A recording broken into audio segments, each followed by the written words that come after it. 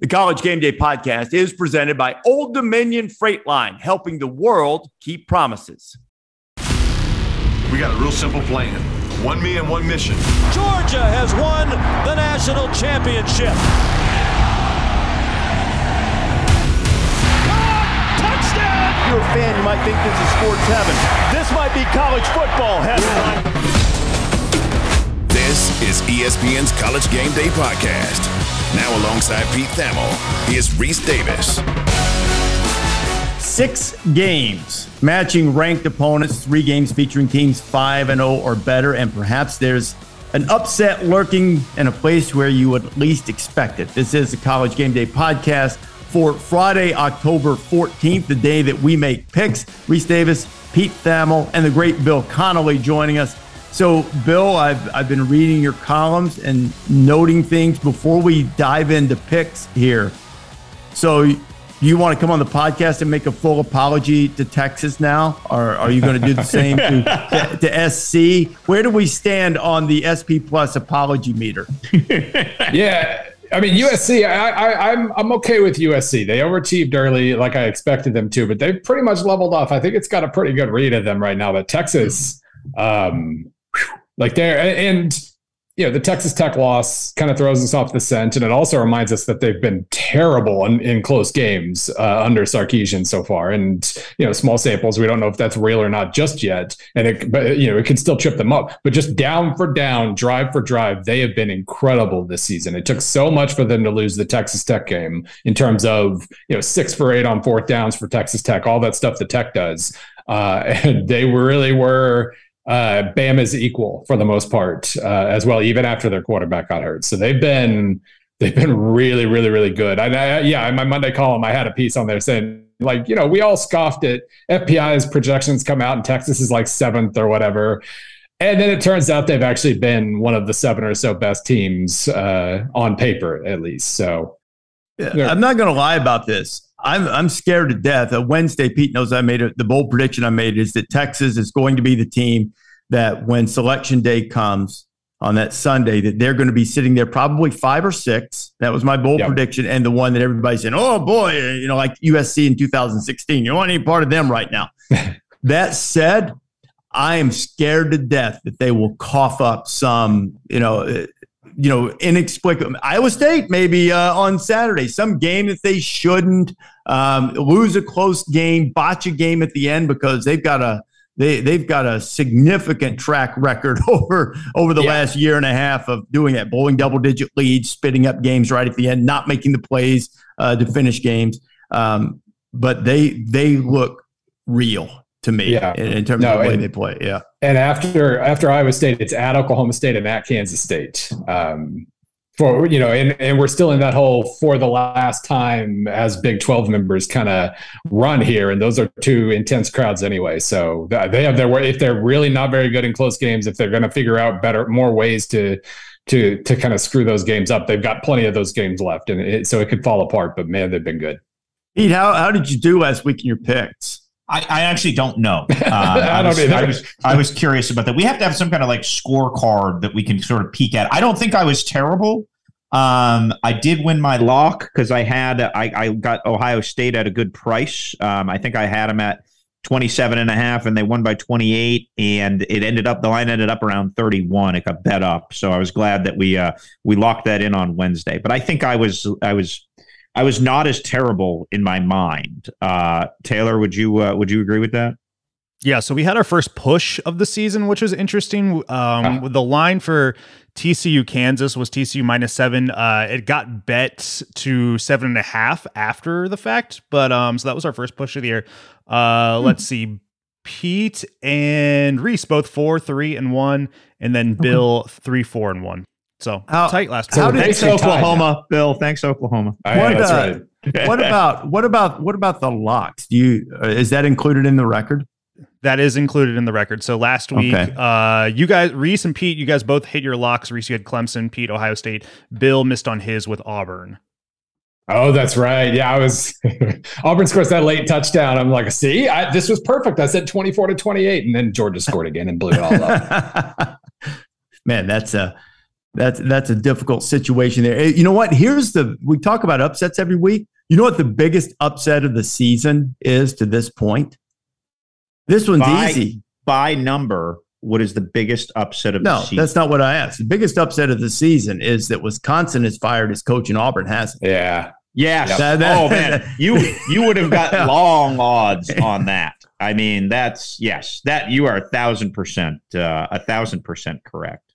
So, Pete, what do you have on this game that we're not going to pick? But this might be a something has to give game.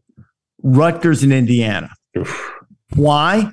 Because after beating Nebraska, teams are 1-12, and no Power 5 team has a win after beating Nebraska. Georgia Southern has one, but they're 1-3.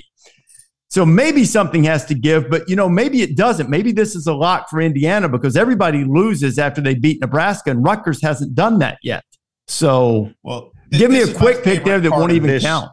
My favorite part of this game is that it is nice to see the Big Ten acting like the SEC.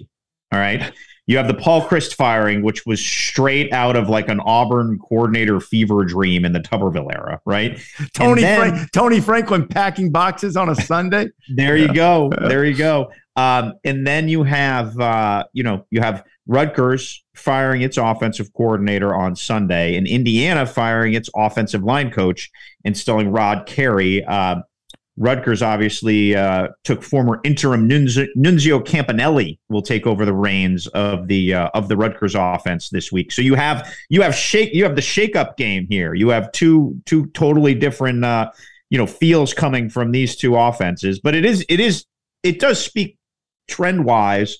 Those types of pressures didn't exist when you were a lower tier conference team 20 years ago. Because financially you're in a completely different sphere, you can fire Sean Gleason, pay him about $1.5 million to go away, and bring in somebody new because there is that pressure. I mean, look, Rutgers had back-to-back. And again, I know Mickey Joseph mocked the sellout, but they had back-to-back great crowds and like real-looking environments for Iowa and Nebraska.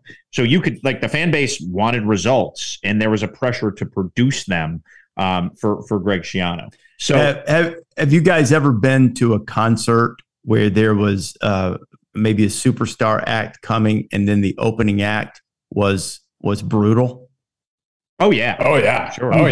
You've done well. That's what we're doing right now. We're talking about Rutgers and Indiana. You just dropped a little Rutgers Indiana nugget in front of me with no preparation. It's my fault. I brought it up. I mean, it's my fault. I brought it up. So boo. Let's boo Rutgers and Indiana off the stage. And Taylor, let's make some selections for this monumental game on Saturday. And by the way, that one's on me. So I never should have brought it up. But I did like the little nugget. I wanted to make sure we got that in this week. 15-yard penalty for bad hosting. Hey, don't get carried away there, Rook. Come on. What do you got, Taylor? It is good.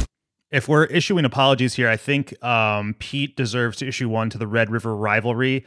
I kind of lost the picks last week. I had to do some audio archaeology to find everyone's picks. And last week, Pete is like, this will not be a blowout. No chance it'll be a blowout. So I thought that was interesting. Did I really? Yes, you did. It was quite funny to listen to. But you didn't pick Oklahoma. I picked Texas. You did? No, I really. You did pick Texas, but I'm just saying you were talking about the game in general. You just said there's no way. Well, the game in general had not been a blowout, so that would have been why I might have. Look, I mean, if anyone's listened to our Friday pod this season, they know they're going to get bad predictions from me. That's for sure. It was just a funny snapshot of the moment. Oh, please! I will take all the bad prediction vitriol. I deserve it. I was just glad I got it right. There are no laughing moments or bad predictions in the race for the ribeye. Loser has to buy the winner's ribeyes at the end of the season because we believe in steak and steaks on this Who's podcast. In the lead? Who is in the lead? So right now, actually this past weekend, amongst the three of you, Bill and Reese tied at 28 and 34. And Pete, oh, geez. 3 games back. So this is basically people are listening to Indiana Rutgers. Yeah. In terms of picks. I think it's quite valuable. People listen. Maybe they'll get a few nuggets where, the things that we are good at that we can share with them, and then they can say, well, I can make some money by going against these guys' picks. So we do have to figure out a tiebreaker here for when we all tie at like 10 games under 500. Yeah, that would be figure out how we're going to break that. Consult the Big 12 office. They're really good at those. They're open for business. All right, Taylor, let's have that was a good line in the show, by the way, Reese. I caught that. Pete interviewed Big 12 Commissioner Brett Yormark, and I think I threw it to him referencing open for business or something. Put a smile on my face. Yeah. Did Brett laugh? I think he did. Yeah, I think he did. Okay, good. I was just about to start. It was sort of like an awkward kickover, and I'm not a natural host like you, so I was pretty focused on not screwing it up. So I wasn't probably as engaged with him interpersonally as I should have been. But look, I mean, you're crushing it. I mean, you want to talk about straight up, arrows straight up on. I mean, obviously, I'm not making fun. I like to joke around with Pete and everything, but the information obviously is ultra elite, and it has been forever. But the on-air capabilities, stellar. That's been improving every time, every rep. Mark of a smart guy and talented guy. That's what it is. Well, thank Trish for the tie knots. That's really where the difference has been made since week one. Well, it's important. It's an important thing. You don't want to go out there looking like you don't know what you're doing. So with tie knots and stuff. All right, Taylor, for the third time, I've asked you for games and I keep interrupting you. So talkative and undisciplined. That's the subtitle of this, of every podcast that we do. Give us a game to pick. All right, Penn State going to the Big House. Michigan, a 7-point favorite. Let's go Reese, Pete, Bill. This is the game that on Wednesday on the podcast, I said I was grinding over a lot. Michigan leads the nation in completion percentage, so it's almost silly to say that you're wondering about their passing game. I mean, there's been a lot of talk. McCarthy even talked about it in the news conference this week about downfield shots and things of that nature. Corum has been as good as any running back in the country. But Penn State's going to be hard to run on in that situation. I think this is a close defensive game. I think Penn State's a little bit better than maybe they're getting credit for, and I think this is the first all-around test for Michigan. Michigan's offense certainly had a test in playing Iowa, but the all-around test for them. I'm going to take Penn State in the points because it's a full touchdown. So I'll go with the underdog on the belief that this is going to be a very close game. We chatted about this a little bit on Wednesday's pod. The history of Penn State going to Ann Arbor, COVID excluded, really scares me. That James Franklin has laid a few dinosaur eggs in this, in this series. If you go back to 2018, 2016. So that said, I think I'm going to take Penn State in the points too, because this Michigan team to me reminds me of an NFL style team that is designed to win and not win pretty. And I watched a bunch of that Indiana game on Saturday, and they eventually did pull away at the end. But there are some Ferencian, Wisconsin fundamentals that this Michigan team, as it shifted stylistically last season to much success, has adopted and taken. So I think that Michigan is going to struggle to run the ball. Look, Michigan's numbers are hard to digest because they've come against such poor competition. Now, you can knock Auburn, as a Penn State game, but at least there was intent there, and they had to go to a hostile environment and win. And they also have gone to Purdue, which is a very good team, and they gone there and they figured out a way to win. So they are actually road tested. They are going to be able to control the ball. They are going to be able to control Michigan's rush attack. I feel very strongly about that. So I don't know if Penn State's going to win, but I think they're going to hang around. I think we're going to hopefully see more than 12 carries for Nick Singleton. That's what he's averaging a game. And I think if Penn State is going to go there and win, he's going to have a breakthrough, supernova kind of performance. And I trust Sean Clifford managing games on the road, winning, not making the big mistake, right? I don't think they will dumb lose this game. So I will take the Nittany Lions. And you know what? Just for fun, just to be a little different, I'm going to take them to win outright. Wow. Yeah, that's not going to surprise me. I do think Penn State is better than they get credit for so far. And part of that's their own fault. Like, they messed around with Central Michigan for a while. It was a big sloppy game against Northwestern, and they didn't have to take all that many chances because they knew they were going to win, but it still wasn't very impressive. So I think Penn State's better, and I'm going to take Michigan because of the matchups.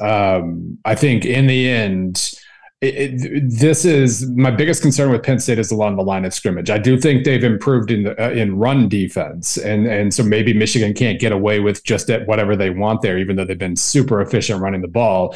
But I'm really concerned about the fact that Penn State's offensive line, I just still don't think it's very good. And Michigan has really lived up to, like, all the turnover they suffered last year. They've been pretty much dominant when it comes to the run defense. And if this is a situation where there are a lot of 2nd and 9s and 3rd and 8s, and Sean Clifford is having to make plays, and that pass rush, they don't blitz a lot, but when they do, they get there. And so I feel like this is just a bad matchup for Penn State, and Michigan wins by 10-14 because of it. But I am excited because we're going to learn a lot about Penn State. And the other thing that brings me comfort here is, Michigan runs the ball really well, but they last week that wasn't going as well as they thought. They basically asked JJ McCarthy to go win them the game in the second half, and he went like 15 for 17 passing.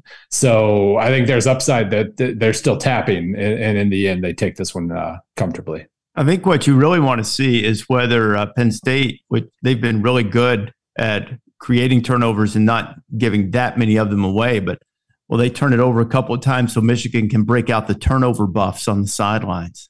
You guys seen those? The Cartier glasses that cost, I don't know, $3,000 or $4,000, how much ever they cost. When you get one, that's their thing. They go put on the turnover buffs. That's what the glasses are called. Interesting. They asked Harbaugh about it in the news conference this week, and he's like, "I have no idea what you're talking about." They're like, "Oh, the sunglasses." And it was like, "Oh yeah." He said he loved them. So, but both these teams have pretty good turnover margins anyway. I just wanted to mention the turnover buffs thing. Can you imagine that $3,000 pair of sunglasses on the sidelines of a football game? I do believe that Jim Harbaugh didn't know what they were called, though. I didn't either when they first came out. I knew the sunglasses, but I didn't know that's what they were called. So I educated myself on that.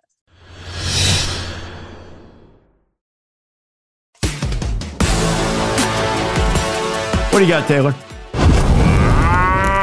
It is good! Kansas going to Oklahoma. Oklahoma, a 9-point favorite. I feel like this hinges on Look at Bill's face.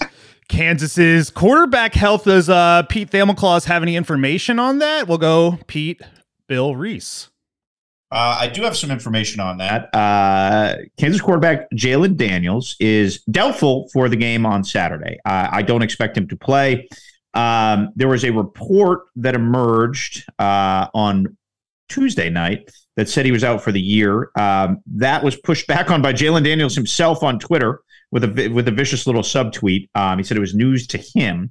So parsing all these, all the different information here, I really feel like Jalen Daniels is hurt of some significance. It's been the year of the shoulder injury, right? Mm-hmm. I feel like we've had shoulder sprains, AC joints. It's been a little bit of an unfortunate theme this year for some of the more talented signal callers in college football. It sounds like Jalen Daniels is going to be out for a while, but maybe not for the season. So now what is a while? Is that 2 weeks? Is that 3 weeks? I don't know. But like this is not something that he is going to bounce immediately back from, maybe as some had hoped. So that said, I'm going to start here. Like, there is no way I am picking Oklahoma as a favorite ever. Just the way that defense is played. It has been a disorganized, disheveled mess. They're not playing with any distinct or discernible spirit. I mean, Kansas almost won this game last year with a much different roster, culture, etc. I think the one thing we have seen from Jason Bean is that he's played a lot of football. He certainly, that throw he threw at the back of the end zone to in sort of the back and forth. I mean, he's made some monster plays. Like, I have full confidence in him gaining yards and moving the ball, using Andy Kotelnicki's scheme, which has been one of the best in the sport this year. And there's enough dynamism for Kansas at the receiver position and at the backs even with Hinshaw's injury, to keep moving the ball. So I think Kansas slows, and I'm not naive to think that Jalen Daniels isn't going to be a loss. But Oklahoma has a vote of no confidence from me every time they show up from this point out, certainly as a 9-point favorite. So no thanks. I need to think of like the principle to call this, but it's basically like, and this has been probably why my picks are so bad. I would not enjoy watching the game on Saturday if I needed Oklahoma to win by a certain. I would be so mad at myself. I would just be like, what are you doing, you moron? So I'm just going to take Kansas. And look, I hope for Oklahoma's sake, those kids have been downtrodden. Like, I hope they show up and have some pulse and some heartbeat, but I am not going to count on them doing it. I kind of shocked myself in my Monday column because I knew OU had underachieved, like 3 straight games have underachieved dramatically. And I knew to kind of look it up. Like, how bad is this historically? And it's basically against that closing line. They've underachieved by 98 points in the last 3 games. It was a decent amount against Kansas State. And then it was a ton against TCU and a ton against Texas as well. 98 points in the last 30 years. Only 4 teams, once ranked teams that had some sort of expectation, had underachieved by more. The most was 97 Texas, and that included the 66-3 UCLA game, but then also a couple more. 2011 Texas Tech fell apart down the stretch and probably should have fired Tuberville, but then they kept him and and then they fell apart the next year too, and then he sneaked out the back door of that restaurant to go to Cincinnati. 99 UCLA, after they had a couple top 10 finishes, they fell apart really quickly under Bob Toledo. And 2005 Colorado late in the year with Gary Barnett. So basically 2 teams that fired their coaches, 2 others, 2 that fired their coaches and 2 others that should have. That's not a great list to be on when you're a first-year coach. The first-year coaches list was worse. The only first-year coaches that have had a stretch like this in the last 30 years are Turner Gill at Kansas, Brian Knorr at Ohio, Vic Kenning at Wyoming, Paul Wolf at Washington State, and Ron Dickerson at Temple. Basically 5 of the least successful hires of the last 30 years. That's a Star Wars bar you just described of fired coaches. No, by the way, we talked about this on our podcast on Monday. We nicknamed you Caveat Connolly because it was like that was like a quintessential statistic for you, Bill, where you're like, well, if you take this and you take this and you take this is the list. So, but it was eye-opening. We're not it was eye-opening. It floored me. I knew to look into it. I did not know that those were the names. How do you do that, Bill? I know this isn't why people are like, how do you put together a list like that? Well, we have for gambling stuff. We actually our chalk team has like just a giant spreadsheet of going back to 1978. And I end up calling on that quite a bit because it's just really cool, and you can come up with tidbits. I love the tidbits, but. All this said, like, I know why they're still favored by 9 because Vegas, just like SP Plus, Vegas has no idea how to handle a team that has collapsed this quickly. But I think one of the other teams that was up there was like 27 Ball State, where they basically just they hit their head on every single step on the way down. Like, they didn't stop collapsing for a while after that 3-game span. So I cannot pick Oklahoma until I know they're done collapsing. And so even with the backup quarterback on the road, right at 9, just like the spread, like 9.4. Yeah. So it's impossible to actually figure this game out, but I'm not picking Oklahoma again. I'm not doing what I did last week until I know they're done. This looks like principle basically. This looks like one of those things where they're begging you. They're begging you to take Kansas, which often leads me to the great Lee Corso. Somebody knows something, and I'm going with the somebodies, but I ain't going with the somebodies here. I mean, Oklahoma's going to look a lot better if Dylan Gabriel is ready to go, and they'll put up some points. I'm well documented. I'm a big fan of his. I think he's a really, really good player. And certainly they don't have a backup option that they trust, which, I have my own thoughts about the way they handled that, to be honest with you. I thought it was pretty bad. And it makes me wonder about just the overall buy-in if the transition is going that smoothly. I'm not worried about Venables. I think he's going to be a terrific head coach. I still believe in the hire, but this was a roster that was challenged in many areas to begin with, and they probably fooled us out of the gate a little bit, but they have been so bad so bad, particularly on defense. And Kansas with Bean, I mean, as great as Daniels was, they didn't miss much of a step. So if I'm getting points, are you kidding? I'm taking Kansas. That's an easy one, but it feels like with all three of us taking Kansas and somebody knowing something, and Oklahoma being embarrassed, there is some power in that after being embarrassed the way they were last week to respond. But I'm still taking Kansas, man. No way around it. Yeah, somebody can enjoy watching the game knowing what they know. I'm not going to have that pit in my stomach. Yeah, right. Fine. It is good! Super interesting game out in the Big Ten West. Minnesota, a 6.5-point favorite heading to Illinois. Let's go, Bill, Reese, Pete. Illinois defense is so good. They out Iowa last weekend. And, they can actually sort of run the ball. Like obviously when you only have one weapon and is your running back, like that's only going to get you so far. But they've been pretty legit, and they're up to, I think, 34th in my SP Plus rankings. Very, very solid shot of doing some damage moving forward too. I'm just going to, now that Mo Ibrahim's back for Minnesota, I'm just going to pretend the Purdue game didn't happen. I'm just going to kind of revert to my previous assumptions about Minnesota overall. Their defense is very good, almost as good as Illinois' on paper, at least. And their offense just has a lot more to offer, even with the receiver injury still screwing things up for them. I think now that Ibrahim's back, especially, I just think Minnesota's better. So we're going to go, let's see. So what did we say the line was, like 6.5? Yes. My numbers say like 4.5, but I'm going to lean into that and just assume that it's like a 7 to 10 kind of range instead. I think I trust Minnesota. I picked Minnesota in the preseason to win the Big Ten West, and I was really disappointed by their performance against Purdue. Road game, this has all the makings of being one of those where you take the points because you think it's going to be a close game. Illinois is ranked for the first time in 11 years. Their defense, as you mentioned, has been sensational. But I don't want to be bouncing all over the place in support of Big Ten West teams or belief in Big Ten West teams. I'll take the Purdue game, like you, Bill, as a bit of an aberration. Ibrahim being back will be a big deal. Illinois has some question at quarterback, although Art Sikowski, he's been in college football for 100 years too. So it's not like they're rolling somebody out there that hasn't played. If DeVito and Pete may have something on that, but if DeVito's not able to go, they've still got a capable and experienced backup. But I'm gonna go with Minnesota and lay it because I still think they're the best team in the Big Ten West.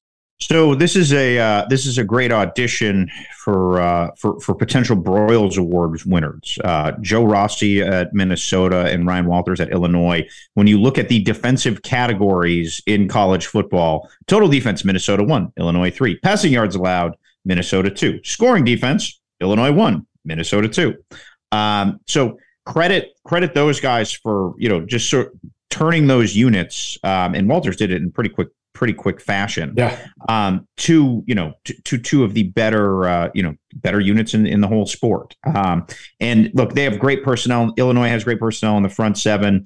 Minnesota has sort of found a nice blend of like portal guys to fill in their defensive line to do it. So at the risk of gifting Illinois a victory here in an upset, I am going to take Minnesota because that was my conviction coming in. It is a big number. I'd be really curious what the over-under is in this game because I would think it would have to be one of the lower numbers of the season. But I like Tanner Morgan managing the game. I like Ibrahim back, and I just think Minnesota is a cut above Illinois talent-wise right now, and I think they can score 17 points in cover. 39.5 is the over-under currently. It's a pretty low number. That would have to be among the 10 lowest in the sport this year, I would guess. I don't have access to your spreadsheet, but I would think that's there can't be a lot in the 30s, right? I'm going to make a quick prediction here. Yeah. I predict that Kirk Herbstreit will take Illinois as his super dog on Sunday. He loves him some Burt Bielema. He loves Burt, and we say that affectionately and on purpose. We all know it's Brett. But I do too. But that's a prediction. Yeah. That's a prediction. We'll see if that. Do I get extra credit, Taylor, if that actually comes to be on the show Saturday? And I haven't spoken to Kirk about this. I never do. Okay. Absolutely. All right.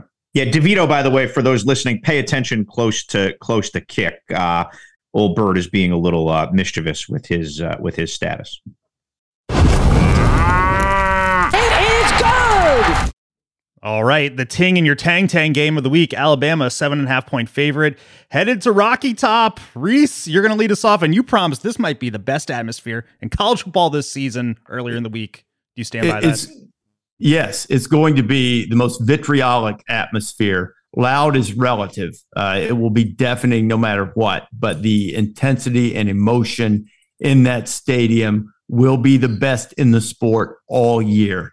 And it'll exceed Florida, I think, because of the generations of disdain between those two programs.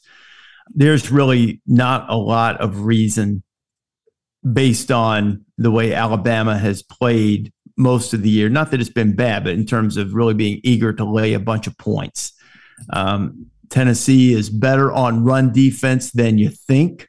And Alabama has had to rely on Jahmyr Gibbs. He's their best receiver and their best running back, but rely on him in the running game a little bit more than you might expect with Bryce Young at quarterback, because Alabama's drop percentage in terms of drop passes is among the 15-16 worst in the nation, dropping about 9% of the passes.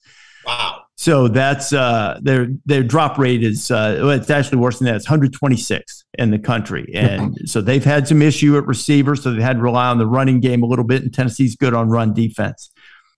They do have some experience against the pace and the tempo, and they really slowed down Tennessee last year, with the exception of a couple of explosives. Tennessee will get those because everybody on the planet, I think, is expecting the breakthrough. I'm going to take Alabama and lay the points. Well, I guess I'm going to niche myself like everyone on the planet. I feel like Tennessee hangs in. I feel like this is a close, one of those SEC games that starts in the light and ends at dark, and the drama just sort of comes with the setting sun. I really feel like we are on the cusp of an epic game on Saturday, and I feel like the difference in this game, and it'll be a really fascinating conundrum for Alex Golesh, the play caller for Tennessee. How much do they run Hendon Hooker? Because that, forever and a day, quarterback run game has been the great equalizer. And you're going to have to get him out of the pocket some to get him away from Will Anderson and Dallas Turner. So can they use the quarterback run game as that extra option? Obviously, pay attention close to kick about Cedric Tillman's status. Obviously, we're going to keep our eyes on Bryce Young, but we're operating as if he's playing in that game. But I really feel like Hooker's legs are going to be the difference in what I see being a tight sort of teeth gnash game. I don't yet trust Alabama's corners. So for Brew McCoy and for Jalen Hyatt, I feel like there's going to be some spots and some gaps for them to just create enough damage for some havoc. And let's say Tennessee hangs in there and at the very least keeps it close. Worth noting, the ghosts of Alabama kickers past, the ghoulish Boobaluses, reappeared last week for the Crimson Tide, and I certainly don't have to remind people of that sordid history. So worth noting. It took them 3 or 4 years to get to Will Reichard, but they're always coming, aren't they? Yes. That's that. Insert bad Halloween joke here. It was almost surprising when A&M didn't score on that final play, because just the upset script had just been followed so rigorously for so long with the missed field goals and everything else. Like, it just felt like, okay, this is actually going to happen. No, that's a good point about the QB run game. That was something I wanted to mention about Sean Clifford in the Penn State-Michigan game, too. He's barely run all year, and you wonder if that maybe changes in the big games. But I think Tennessee is just really good. I'm going to assume that if Bryce Young is healthy enough to be Bryce Young, that Alabama figures out a way to win. But it's not going to surprise me at all if it's in the 3 or 4 point neighborhood, because Tennessee is just, it felt like every single week early in the season was the caveat of, I know, we're doing this again, and Tennessee's going to fall apart at some point. But they've kind of earned, until they do, like they've earned my trust at this point. So I'm gonna pick Tennessee to cover cover. They do defend the run really, really well. The pass, not so much. They can be pretty inefficient, pretty passive in that regard, and just hoping that their pass rush gets to the quarterback. But no, I feel pretty good about that one, even if I still think Alabama's going to win.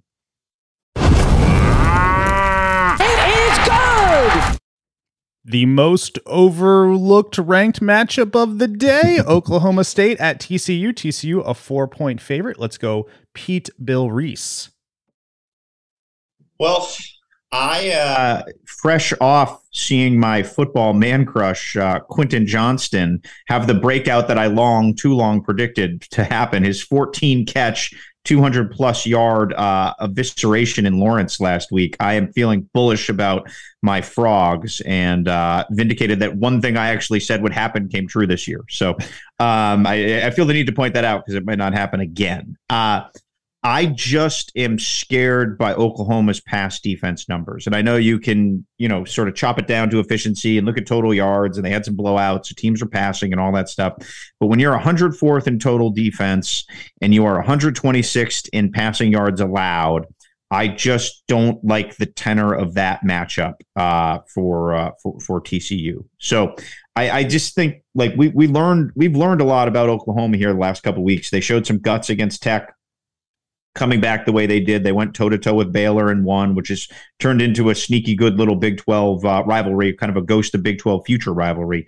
I really feel like TCU in this moment at home should be able to figure out ways to fillet that defense. And I think we're going to see a little bit of missing Jim Knowles in all this. So I am going to take the Horned Frogs to run away from the Pokes. I love the SP Plus projection in this game was Oklahoma State 32.2, TCU 32.19.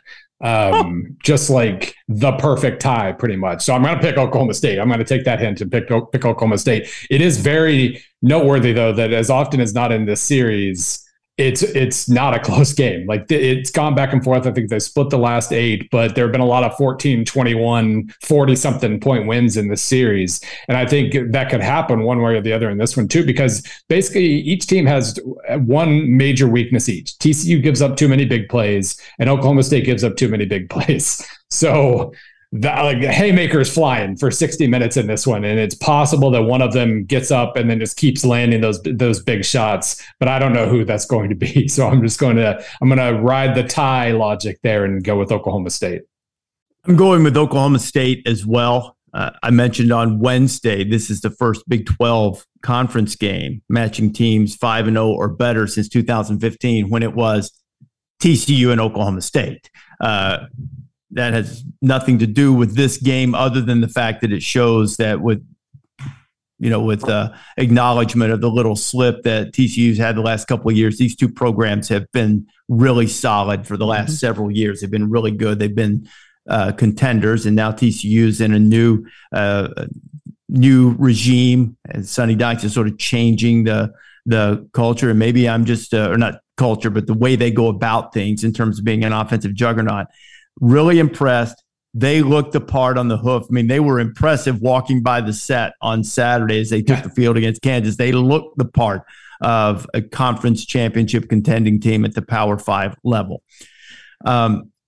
Maybe I just need to see a little bit more to maybe we're not quite to the Sonny Dykes fade portion of the season just yet. Maybe that's not a real thing. Maybe they were just a confluence of circumstances that caused it. But I'm going to go Oklahoma State. They kind of find ways. They make big plays when they need to. They get enough stops.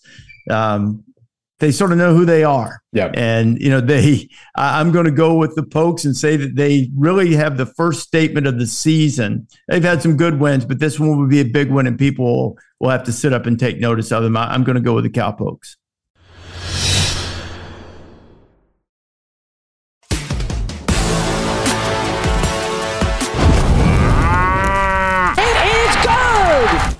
Our next game is NC State headed to Central New York to face Syracuse. Syracuse, a 3.5-point favorite. Our order here is Bill, Reese, Pete. But from Pete, I really want to hear about all your Syracuse friends trying to game out how they can get game day because it's going on in the ESPN offices and I cannot make it stop. And it's really irritating me. So I have sources close to the unrealistic revolution that you are speaking of. The Syracuse fans try to trick game day in Syracuse into existence. They're trying to speak it into existence. And again, I've made very clear on this podcast that I have less than zero say on where game day goes. But I was with fair confidence that it was not going to go to Central New York for this game. Now, I am excited that Syracuse is going to be a bit of a hub of activity. Like, we're picking their game. They're undefeated. They're hosting a relevant ranked matchup in mid-October. So for that fan base, which endured Greg Robinson, for that fan base that endured most of the Dino Babers era, other than the 10-win season, for the fan base that just kind of watched them slog post Paul Pasqualoni, this is being billed as the biggest home game in 20 years. So I am generally excited about that. I do not think the game day realities that were tried to spoke into existence actually had any legitimate sourcing behind them.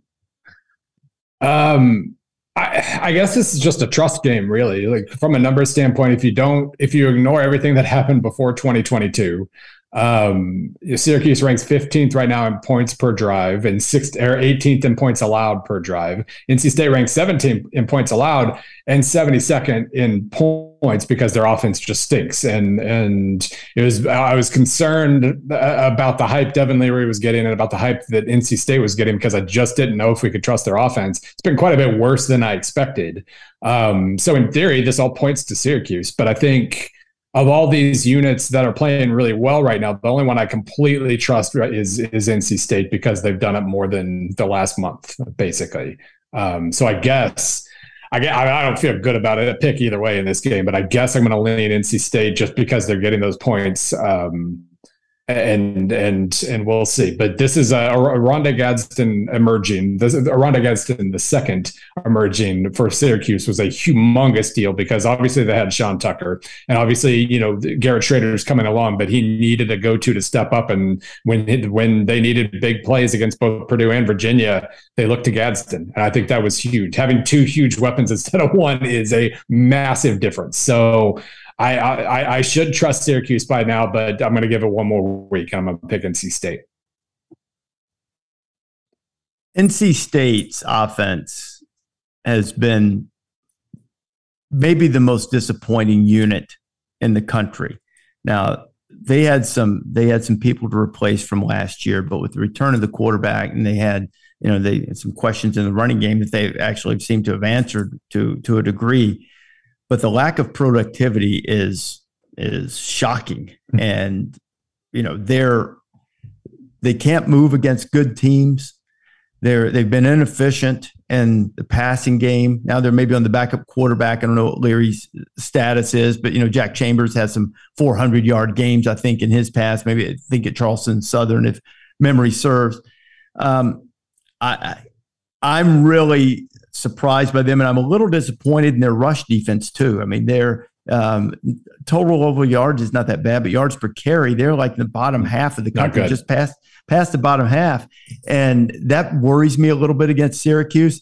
There is some institutional knowledge that you sort of figure NC State will win this game, and seeing Syracuse, I'm not sure it's a legit 5-0. I mean, they sort of somehow figured out Virginia, so I'm going to go with NC State too, but I don't like this game at all in terms of making a pick. I mean, because I just don't know. I don't believe in either of them, to be honest with you. And NC State has been a little bit disappointing, if not a lot of bit disappointing. So I've already sort of spoke quite a bit about this game. So I'm going to quickly point out a credit to Dino Babers, who I don't think I remember a head coach as drastically changing the identity of a program as Dino Babers has at Syracuse. Now, some of that was that what they were doing on offense wasn't working. The year of the not upright Tommy DeVito comes to mind when they got sacked a bajillion times and they had the worst offensive line in football. They were terrible during the COVID year. And that was a crossroads. I mean, there's a chance, Babers wouldn't still be the coach if he didn't have such a big buyout. But to his credit, he went and got a great offensive line coach in Mike Schmidt. He went out and got a great defensive coordinator in Tony White. They inserted the 3-3-5.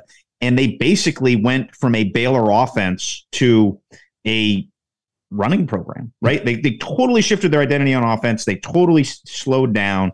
And the fact that Syracuse right now is number 10, I believe, in scoring defense. Let me make sure that's right here. Yes, they're number 10 in scoring defense. That to me is remarkable, adjusting to what your personnel says. Like, they basically said, you know what, we are not going to win playing Art Briles style mid-2000s football here, even though in theory in the Dome you could have done that. It wasn't happening. They had not found the right quarterback after Eric Dungy, and they had just sputtered through a period of time in the desert there. They've come out on the other side, and all credit to them because they've come out further. So all that said, the thing I can't get over is just NC State beat them 41-17 last year in Raleigh. And I just think the class of talent in the program at NC State, generally 1-30, is much better than the class of talent at Syracuse, 1-30. So, and also, like, my eyes are still bleeding from that Virginia game, which was a lot of fun, but was not great football. So I just think NC State comes in, physically overpowers them, grinds out a 10-point win, and I don't think we should be surprised by that. It is good! Clemson Tigers going to Tallytown, 3.5-point favorites over the Seminoles. Let's go Reese, Pete, Bill. I'm not as down on Clemson as some people are, thinking that, they're not that they've sort of escaped it. They're not as good as they've looked or whatever. I think they're starting to look the part of contender. They've got the longest active winning streak in college football. They won 12 in a row. Florida State has not been able to win these games. They haven't won a game against a top 4 team since they won the national championship game against Auburn at the conclusion of the 2013 season. Lost their last 2 games against ranked opponents. They squandered a lead at North Carolina State. Second half, no points, 4 punts, 2 picks on their 6 possessions. There's not anything that would make you think that Florida State is ready to win a game like this, except for this. They're at home. It's their last chance. It's another mediocre season and questioning of the direction of the entire operation if they don't do something. I'm going to go with the last stand theory and say that Florida State, I'll take Florida State and the points, and that's not an indictment of Clemson. I actually think Clemson is legit, and I'm not I know Uiagalelei might not be exactly what everybody thought he was going to be when he came out of high school, but he's improving and he's making enough plays to win. And he's had big moments. The performance in the clutch against Wake Forest comes to mind.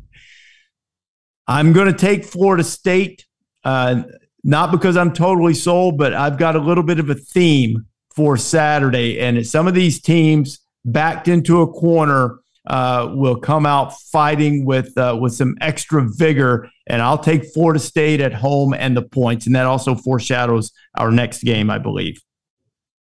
I feel like Clemson right now is good enough, right? At every test and every turn, They have proven to be good enough. They looked pedestrian, milquetoast, average as grits in the first half against BC, and they just kind of walked all over them in the second half. They are talented enough, and their offense is functional enough. It's gone from dysfunctional to functional to be a solid team. So I am going to take Clemson in this game because I just feel like we've been waiting for this Florida State breakthrough, and I want some empirical evidence of it before I can trust them. Now, I hope that Tallahassee is rocking on Saturday. I hope that you get all the feels back and all the chops back, and you get some Charlie Ward tingles in your spine, because a vibrant Florida State makes college football a better place. It makes the ACC a better place.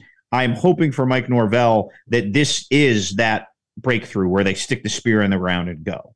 But I have not seen enough, and I just keep thinking back to that their rush defense is very poor. And if Clemson's going to go win on the road, I think they're 88th in the country. Will Shipley is going to bang that rock into the line. And look, everything's good enough, right? Is Clemson's offensive line elite? Nope, but they're good enough. Are their receivers like as dynamic as they were when they had Sammy Watkins and all those freaky cats? Nope, but they're good enough. And I just think if there's one thing Dabo has shown us, he can figure out ways to win these types of games. So I think Clemson goes there and wins by a touchdown.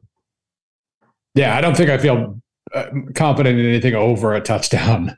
But what we've seen from Clemson, in just in close games of any sort over the last decade plus, they're the best in the country at that, except for Ohio State. I think I don't remember their record, something crazy, 37-7 in one score games going back to like 2012, something like that. The last chance thing is real. I do think Florida State is going to be ready and the crowd's going to be ready and they're going to give the best impression of themselves. But Clemson's handled a lot of those through the years, and they just kind of take some shots and then they wipe the blood off their face and they just calmly go about their business. And those crowds can backfire on you when you've had a couple of explosions and everything is just rolling and this is going to be the moment, and then you realize it's not going to be the moment, and you can hear the kind of the buzz and the anxiety. So I think Clemson absorbs some punches, doesn't look good for a while, and then just calmly goes out and wins like 28-24 or something like that. So I'm going to go no blowout. I don't think Clemson's capable of that right now, but I think they win by at least 4. If Clemson were to blow them out, well, the only thing I know would happen is that perhaps a certain coach in the state of Mississippi might have to make a new sweatshirt that says "Who's ACC?" and on the back, "I'm ACC." Do you guys see Dion's sweatshirt story?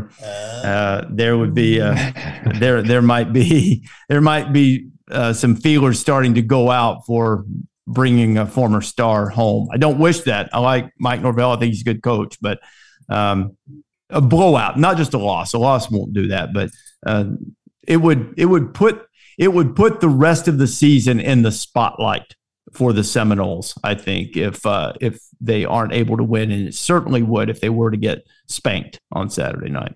Yeah, it's the rest of their schedule is just peak anxiety. If they lose to Clemson and they're now 4-3, they probably beat Georgia Tech. Obviously, Georgia Tech is a little feistier than they were a few weeks ago, but they probably handle that. But at Miami is a toss-up. At Syracuse is a potential toss-up. Florida is a potential toss-up. Like they like 6-6 and 9-3 would both be on the table pretty heavily, and those are very different things, especially when you started off 4-0. It is good. Last game before we get to our locks: USC at Utah, a 3.5-point favorite. The Utes are. Let's do Pete, Bill, Reese. So we are at the great moment of USC litmus, of USC toughness, of all those things we were skeptical about USC for. Their great foil lies in Salt Lake City with mauling lines on both sides of the ball, hostile environment, a corner who can cover their great portal addition. It is. I'm really fascinated and there's the element of desperation. Some of that Tallahassee desperation we were just talking about is going to be sprinkled through the mountain air on Saturday. So all that said, I'm going to keep my USC skepticism, and I'm going to think Utah punches them in the mouth and figures out a way to either win or make this a close game. Now, look, maybe Caleb and the boys are really rolling right now, but if you look at kind of how Washington State ground them out until the later parts of that game, I do think there is some susceptibility still that maybe USC needs a year before it can go toe-to-toe with the old Utes. So give me Cam Rising being crafty with his legs, and give me some like non-insane turnover luck for the Trojans, because I'm not Bill, but that's been pretty insane. And I think Utah figures out a way. Yeah, well, it's funny. This has been the game all year where, okay, finally, this is when we'll get our questions answered about USC, and then suddenly I have a lot more questions about Utah after last week.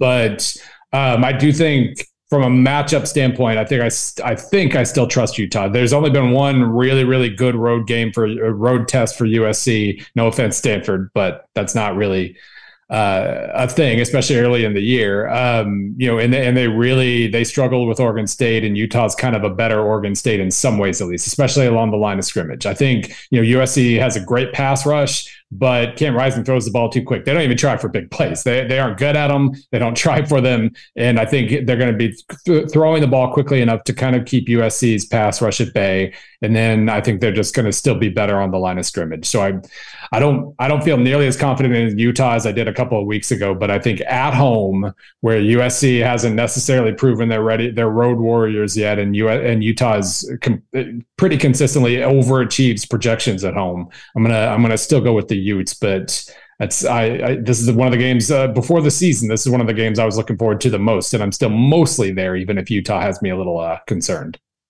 Agree with everything that's been said. Season-defining game for Utah. Desperation, continuing the theme. Backed into a corner, you're going to have an average season if you lose this game. If you're not totally out of the Pac-12 race, but you'd need a bunch of weird stuff to happen to get into the championship game for Utah. So this is it. After winning the Pac-12, going to the Rose Bowl last year, and returning 19 starters, I believe, if memory serves. This is the game that determines whether you maxed out last year, hit your head on the ceiling, and that's it for this group. I don't mean for the program, but with all these guys that they weren't able to elevate past what it was last year. Got to win this game, and I think they will do it. I'm like you, Bill, after watching them, more questions. This is more about it being desperation, USC's biggest test, SC schedules barely in the top 100 of the country. We saw them struggle offensively on the road in what will be a similar environment when they were in Corvallis. So I'm going to go with Utah and offer the caveat that I mentioned on Wednesday. If USC wins this game, they will be undefeated without question going into UCLA, and they'll be right in the mix. So this is a season. This is a pivotal point in the season for both. Utah to salvage its season relative to expectations, and USC to guarantee a virtual lock to be in the playoff mix until that rivalry game against UCLA. All gets determined in front of the mighty Utah student section on Saturday, and I will say that the Utes hand Lincoln Riley his first loss as the head coach of the Trojans. It is good! All right, boys, who are we locking up as we head out the door here? What do we know about Will Levis right now? He's got to play, right? It sounds like he's been practicing. I think that for Bill's curiosity about Will Levis, that there'll be some information coming out in the 24 hours before the game. There's much more optimism. He was never playing last week. They had game planned all week for Kaya Sharon to go. I do think there's a little more optimism generally this week at Kentucky, and that those investors before placing your hard-earned shekels on that game should watch closely Friday night and Saturday for the latest on Levis. Yeah, I think what I heard, it sounded like he was practicing as of about Tuesday, and that's usually kind of even if they're going to play all their cards close to their best moving forward, I think that's probably a pretty good sign. So I'm going to take that leap of faith and say that if Levis is playing, he's not scrambling all that much this year anyway. He's just hanging in the pocket and making throws. And if he's in there, then Mississippi State is not 7 points better than Kentucky. That's going to be my I assume that line, if or when it is cleared that Levis will play, that line will not be 7 anymore, but it has been for most of the week. And so I'm going to lean on that. I'll stay in the SEC for my lock as well. I'm going to say that Ole Miss is a lock to cover the spread against Auburn. Auburn they can't score, and then eventually they get worn down. And not that coaches necessarily keep up with these types of things, but I don't think Lane has beaten Auburn yet. So there have been some wild games. They've had some misfortune here and there. Auburn has owned the series, but Auburn is reeling.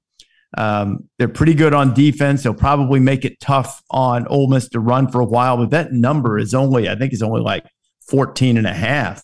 And I mean, are they really going to keep Ole Miss at home from scoring 31? And I don't think they are. So I'm gonna say that Ole Miss remains undefeated and beats Auburn for the first time under Lane, and that's the lock to cover that number.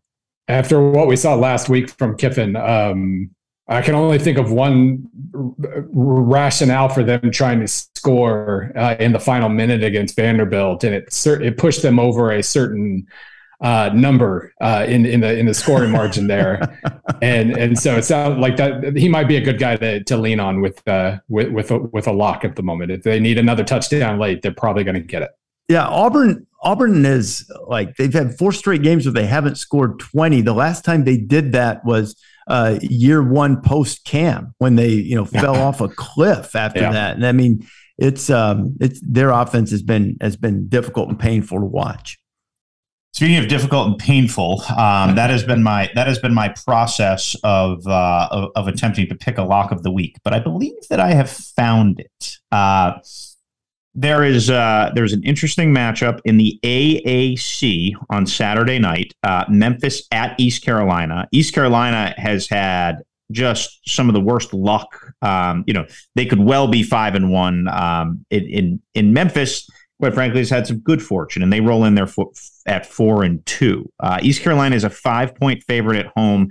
I feel like this is the game that East Carolina, where everything comes together for them. That's a rowdy environment at Dowdy-Ficklin Stadium. Memphis comes in reeling off that Friday night loss. Like that's the kind of loss that can break a program and a coach's tenure. So I feel like East Carolina can feast on the vulnerable Tigers, and Memphis had shown some vulnerabilities heading into that game. Now they dominated it for 52 minutes, but I have not been sold on the Tigers, so I'm going to take the Pirates to run away. The last time I was in Dowdy-Ficklin Stadium, young offensive coordinator for the Pirates didn't quite get the clock managed properly down the stretch, allowed UCF one more possession, and UCF won on a walk-off Hail Mary. Young Lincoln Riley was the offensive coordinator for Ruffin McNeil. Never heard from again. Whatever happened to that guy and his Greenville South High School? All of his offensive wizardry since has come to be. Dowdy-Ficklin Stadium is a legit good environment. Would you agree with that, Reese, from calling that game there? I'm sure you've been there a bunch. Absolutely. They're wild in all sports. My son played over there in baseball a couple of times too. You think their football crowd is wild. Their baseball crowd, they've got dudes with traffic cones on their heads sitting out in the outfield yelling at people. It's wild over there. I'm sure they love Duke there too. I mean, just culturally. They do. The purple Pirates have been a bit of a conundrum for the Blue Devil baseball program, though CD did take one of their dudes' yard this year. So, not that I'm bragging or anything, but how about that? A little dad humble brag on the pod. No humble. I just flat brag. You'll know how it is when young Teddy starts swinging that bat and putting him over the fence. That's there's not much quite like it, Pete. I'm telling you. Teddy is profiling as a DH at this point. I don't even know if he could catch. You're selling him short. Center field is in his future, tracking down everything. I'm sure. He can't even crawl. He's so fat. So free safety. Okay, well maybe we play him. We're not going to turn him into Mookie Betts quite yet. Okay, how about maybe we'll play him at linebacker then? Yeah, he should get a good score on his SAT. I think that's probably Teddy Thamel's best bet. That's great, fellas. Good luck with the picks, at least on the ones that you made the same picks as I did. Otherwise, I hope you miss the rest of them. So, all right. This is fun, gentlemen. We've got a great weekend in store. We've mentioned several times about the rare situations of the number of ranked teams 5-0 or better, all facing off on this glorious Saturday. The season passes quickly, so just soak it in, man. I mean, it is something to cherish and enjoy on this Saturday. We thank you for listening to our College Game Day podcast. We're available 3 times a week. Ask you to download wherever it is you prefer to get your podcast. For Pete and Bill and our entire great crew, I'm Reese. We'll see you out on campus someplace this weekend.